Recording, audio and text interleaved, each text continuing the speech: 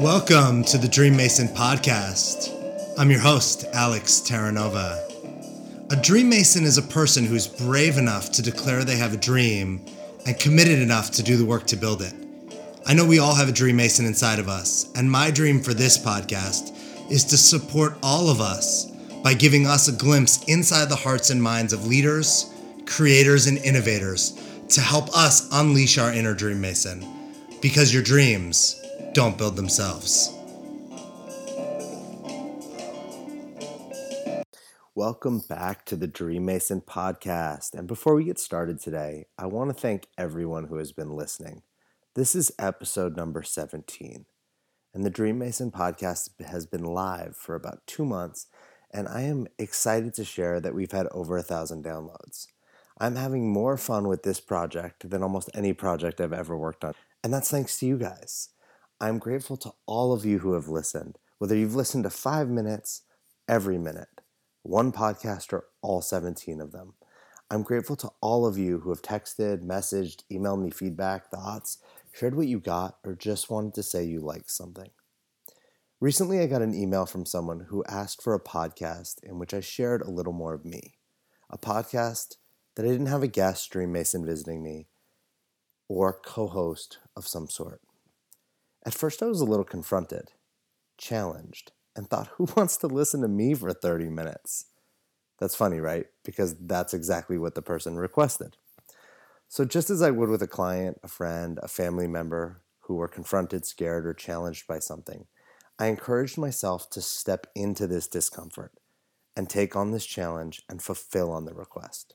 So this is my first attempt at a podcast alone. I hope you enjoy it. I hope you continue to listen to the Dream Mason podcast, create value for yourself, share the podcast with others, and please keep sharing your thoughts with me. Your brain, the unknown obstacle, why good coaching, therapy, and personal development works. Now, please remember, I'm a Dream Mason, I'm a coach, I'm a personal development junkie, but I'm not a doctor. Not at least in the Western sense of the word. I'm going to share with you what I have learned. And please feel free to do your own research. If what I share does not work for you, or you don't like it, or you don't want it, feel free to go learn more. Do your own research and see what you get for yourself. We like to think of our brains as smart, logical machines that support us in creating, thinking, and functioning and living our lives. Yes, our brains do all that.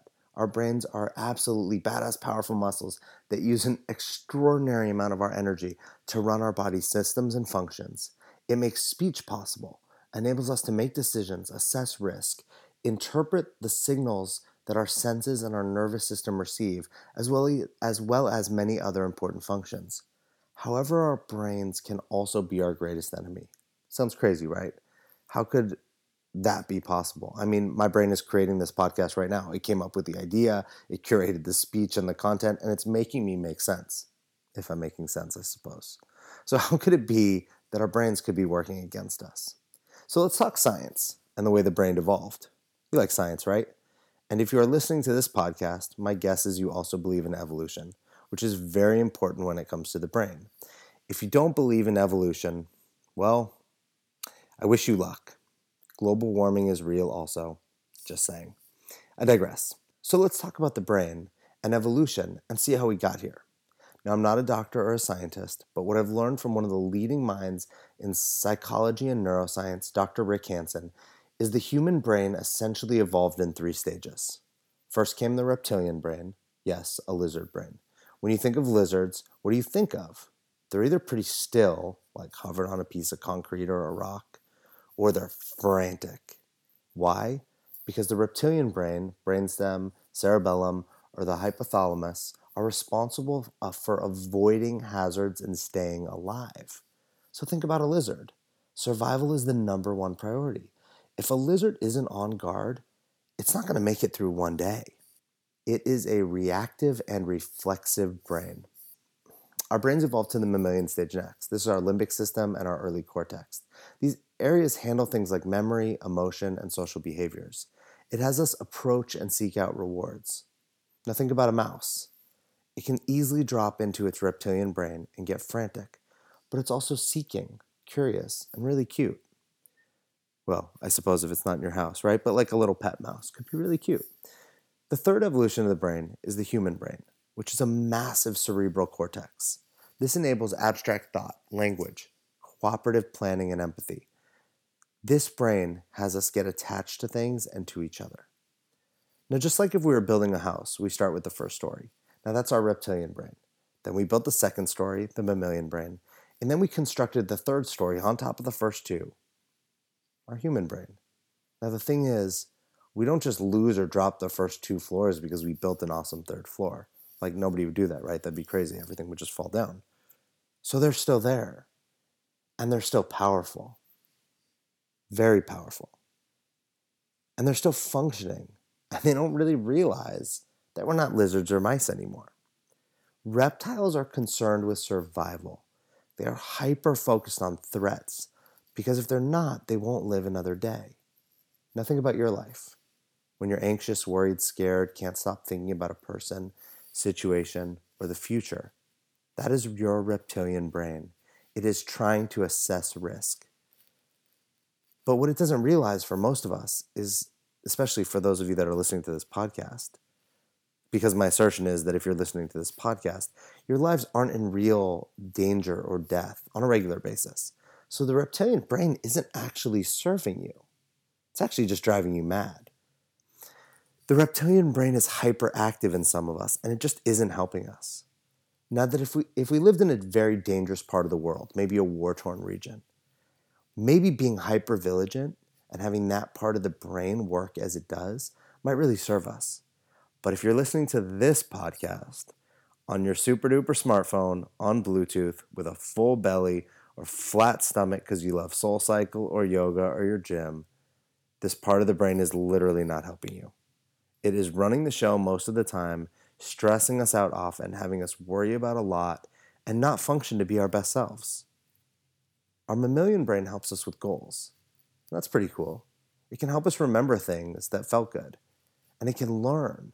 And because we like how things feel, it can encourage us to do those things again. So for instance, you can use rewards for things that motivate you and make you feel good to support you in accomplishing tasks or goals in the future. Basically, you can create a memory association between a goal and a reward, especially things that feel good. Think of a mouse like seeking out cheese. It's looking for something that it knows makes it feel good. We as a species have been using the reptilian brain the longest. It was the first to evolve. It's been there for millions and millions and millions of years. It's the deepest, most dug-in part of the brain. And that matters a lot. That's why it's so powerful. That's why it's so prevalent and impacts our lives so much. Think about it this way. If from the time you were born you started doing sit-ups, yes, that's crazy, right? A baby doing sit-ups, but stick with me. And imagine this magical baby who does sit-ups all the time and has these perfect abs, is now grown up and now has never exercised another muscle in their body. But they did sit-ups for 40 years. Now at 40, this majestic grown up with perfect abs, but has no arm strength, no shoulder strength, no back strength, no leg strength. At 40, they realize this is crazy. That to function in a way that they need to as an adult in this world, they need other parts of their muscles and their bodies to work. And that having these perfect abs and just these perfect abs isn't really serving them. Now, even though this isn't normal, it would still be extremely uncomfortable to change. They've spent so much time working on those muscles, it would be difficult for them to train all the other muscles. When they tried, they would get sore, it would be uncomfortable. They would always want to go back to just doing the easy, comfortable, and feel-good thing, which is the abs. That's our brain. But instead of 40 years, it's millions and millions and millions of years that we've been working it out. The reptilian brain got us here. It's kept us alive for so long, and it's not just going to check out now. Unfortunately, the rest of our brain just hasn't had as much time to evolve. Consider it's here because of survival. So you might be saying, but my life is never in real danger, and yet my reptilian brain is crazy. It's anxious, and it's like there's a Tasmanian devil in my head. Why hasn't this changed? So as early humans, abandonment and rejection would have been seen as death, because human beings could not survive in a world alone. Now we in the present day modern world could pretty much survive a lot better alone. But early humans could not have survived out in the wilderness, out alone, all by themselves.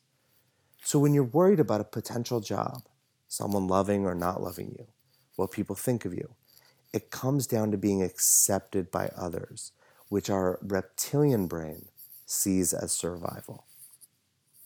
Our reptilian brain is also always looking for what's wrong or what might go wrong. And since your basic needs of survival and safety are met, it doesn't just go into sleep mode. It's got to find something to do. So it's looking everywhere for anything that could be interpreted as a problem. Now, this leads me to what's actually happening inside of us and how we can shift it.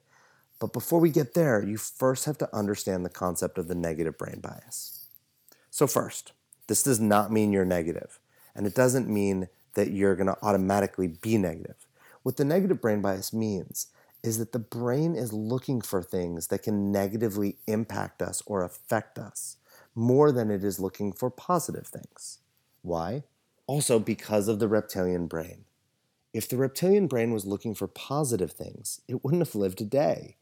The brain understood it could go a few days without positive things, but if it made a mistake and missed one negative thing, squish, or maybe it's dinner. Dr. Rick Hanson describes it like this. In evolutionary history, threats usually had more impact on survival opportunities. Sticks are more salient than carrots, so the amygdala is primed to label experiences negatively.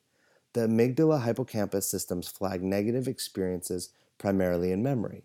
So the brain becomes like Velcro for negative experiences, but Teflon for positive ones. Consequently, the avoid system routinely hijacks the approach and attach systems, and bad is just stronger than good. Unquote. So Dr. Rick Hanson says it takes roughly 5 positive experiences to undo a negative one. Yes, 5 to 1. The odds are not on our side. Hence why the work we do with coaches, therapists, and in personal development are so important and powerful, because it aims to change this ratio through practices and mindfulness. And this explains why you will do more to avoid a loss than get a gain. And it's why it's so easy to create learned helplessness, but so hard to undo it. Think about how we worry about all the things that could go wrong, but we spend so little time pondering all the things that could go right or things that could go better than expected. When was the last time you spent all day unable to focus thinking about all the amazing possibilities that you could create or that could happen? That just doesn't happen. But there are plenty of days you can't get something you're worried about out of your head. Plenty of nights you can't sleep because something is running amok. Hours that pass making up a reason why your boss sent you that email, or why that person you like isn't calling you back, or worried about predicting what might happen in the future with an assortment of events from your kids to your jobs to the car breaking down. So now you know why your brain behaves the way that it does. So now what? How does the work of therapy, coaching, personal development, and the tools presented like mindfulness, insights, breakthroughs, and reflections make something new possible? Think of our minds like any other muscle again in our bodies. But let's forget about the sit-up baby machine with abs and make it way simpler. Our brain is full of neurons and synapses, which are responsible for the memory and the core component of our nervous system in general. Now let's think of the brain like a bicep. Every time you make a mistake and say something like, "Ugh, I'm so stupid," the brain unfortunately doesn't understand sarcasm. And so it's like lifting a weight and strengthening the bicep that represents the belief, "I'm so stupid, I'm so fat, I'm not good enough, not smart enough," or whatever. Over time, that bicep gets really, really strong. Basically, each time you say it, you're sending a signal through those synapses that hold that memory and our belief strengthening that muscle or that story. Now, because of perception and logic, our brains process information. What that means is when we get information that proves a belief, we use that as evidence that the belief we have is true. And if we get information that doesn't support our beliefs, we dismiss it. The Velcro and the Teflon, exactly why this works so seamlessly. Now let's say one day you realize you have the story running through your mind, subconsciously, that you're stupid or not smart, and that you get present to the story and you realize it's actually not serving you. And trust me, we all have stories. Lots of them. Think about your stories. You talk about them like they're facts, that they're true. But plain and simply, they're stories, they're perceptions, they're beliefs, and they're judgments. Don't believe me? Consider some of the stories I hear most. I'm fat, I'm stupid, I'm not worthy, I'm ugly, I'm not good enough, I'm a disappointment, I'm bad, people won't like me if, it's somebody else's fault, if only someone else would do this or that. I could go on and on. But with each one of those, I like to say, in relation to who? Who are you fat or stupid or not good enough or not worthy compared to? Who created the bar? Who created the expectations or the standards? These are judgments and opinions, not facts. The fact is we are on earth, that fish live in water. I'm stupid or not good enough or ugly is a judgment, an assessment, a story, or an opinion. If you aren't with me here, hit me up. I'll give you a free coaching session. In mindfulness, you practice becoming aware of the thoughts, stories, default patterns, behaviors, and ideas that run through our minds without us choosing them.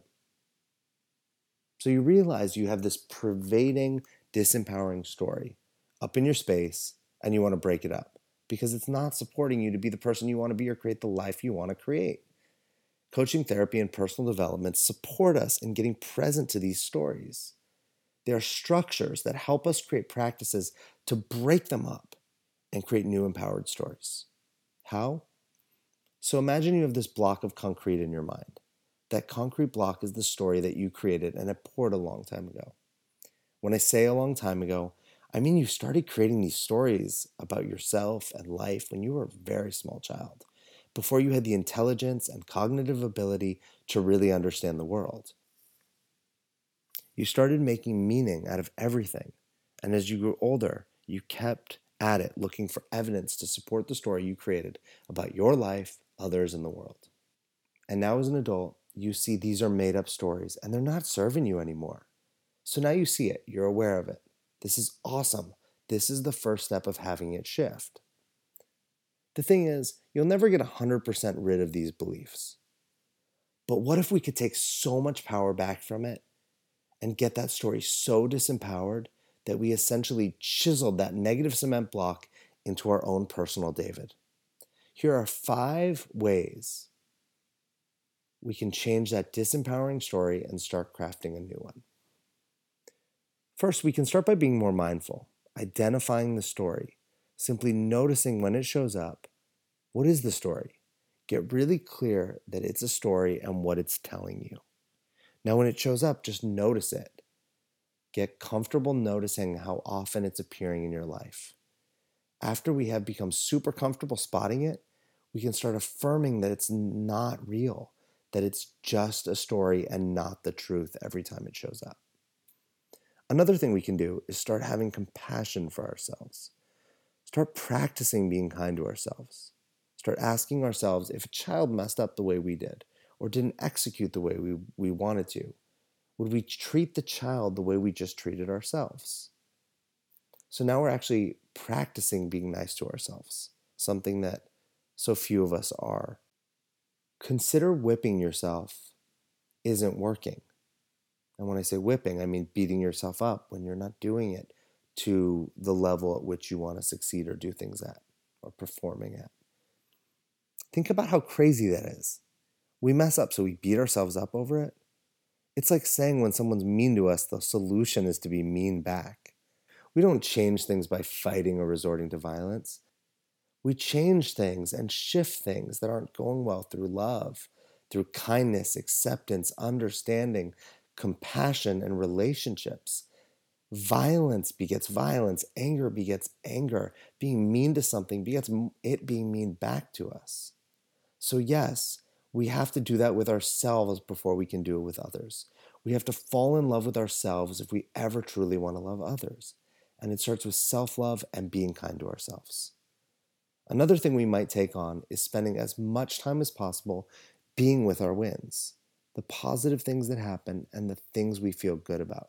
For instance, when we feel proud of ourselves, or when we just got good feedback on something, we might practice sitting there for 15 to 30 seconds, just being with the positive feelings, emotions, sensations, and ideas. What I mean by that is sitting and holding what just happened in your mind and your body for 15 to 30 seconds. It's like you are doing reps with positivity to strengthen the muscles in your mind. The more time we spend with the positive, the stronger these stories and synapses become. And while we're spending more time on the positive, the old synapses aren't getting worked out. And what happens to muscles that don't get worked out? They start to atrophy. Another practice we might take on is self-nurture. When you're feeling stupid, fat, not good enough, not worthy, whatever is showing up for you, you might take a look at what is the story? What are you making these stories mean? For instance, when I'm feeling not good enough, I just feel like a disappointment, and that hurts, and it makes me sad. If I wanted to self-nurture, which I don't because I'd rather just suffer and not feel good and be sad, I'm obviously kidding. So to self-nurture, I might sit quietly. I might put my hand on my heart and say to myself that I love myself just the way I am. I might tell myself that I'm proud of myself for something that I'm genuinely proud of. I might tell myself I'm worthy, that I am loved and I am love. I might even tell myself it's going to be okay. When I self-nurture, I think of it like if I had a child that came to me crying about something that happened to them that they said they were told, maybe somebody said something mean or something they thought about themselves, or maybe they felt rejected. But as a parent, I would nurture them. We wouldn't be mean to them. Now we can do that with ourselves. Lastly, meditation. Meditation over time will calm us down, improve brain function, support us in being more mindful, and give us more ability to stay calm and not flip when our reptilian brain wants to go bonkers. Now, I started this conversation basically saying your brain is your enemy. And while it is, it's actually only your enemy if you aren't paying attention to how it's running. It's like a fire in the forest. If the fire is contained and we are getting heat and warmth from it, it's a wonderful, powerful, supportive, and empowering thing. But if that fire gets out of control, it isn't contained, and it's operating without intention or focus, it can become really dangerous, disruptive, and cause a lot of damage. What I love about coaching, therapy, and personal development is it supports us in controlling that raging fire. And it takes that heat and that power and it puts it to great use. It supports us in generating and stepping into our full human potential. Consider we all have a disappointing story or belief. It doesn't matter how much money you make, how many people work for you, or how great you might be doing. What aren't you doing that you want to be doing? Where are you stopped or being held back? What habits and patterns do you have that aren't helping you live the best life possible? As humans, we all have the potential to grow, expand, and take ourselves to new heights. As a Dream Mason, as a coach, as someone who has a coach and does a ton of personal development, I can tell you these stories can be changed. They can shift, and we can not only shift who we're being in our lives, but we can shift our lives entirely and the stories within them. The thoughts, the behaviors, all the things that surround us kind of going into an autopilot, unmindful life, we can change those things, and we can also change the way we feel about ourselves. I used to not love myself. I used to always feel disappointed in myself. I used to feel like I was never good enough, and I used to feel like I would never be good enough, and that I would always let everyone down, including myself. I used to beat myself up for everything. I would set crazy high bars that couldn't be lived up to, and then I'd beat myself for not living up to them. I couldn't sit with my wins or any of the positive things I ever did for even more than like a minute or two. And I would always go back to not being enough or needing to accomplish the next thing and the next thing and the next thing. I don't feel this way anymore. And there's even more to go. We can always love ourselves more. We can always believe in ourselves more. We can always do the work to take power back from the reptilian brain. I encourage you to get mindful, to hire a coach, to work with a therapist, to take on personal development, to meditate, to do yoga, to practice being present, and so many other things. But start now, right now. If you wait, you will likely find another reason to wait till tomorrow, and the day after, and the day after, and the day after.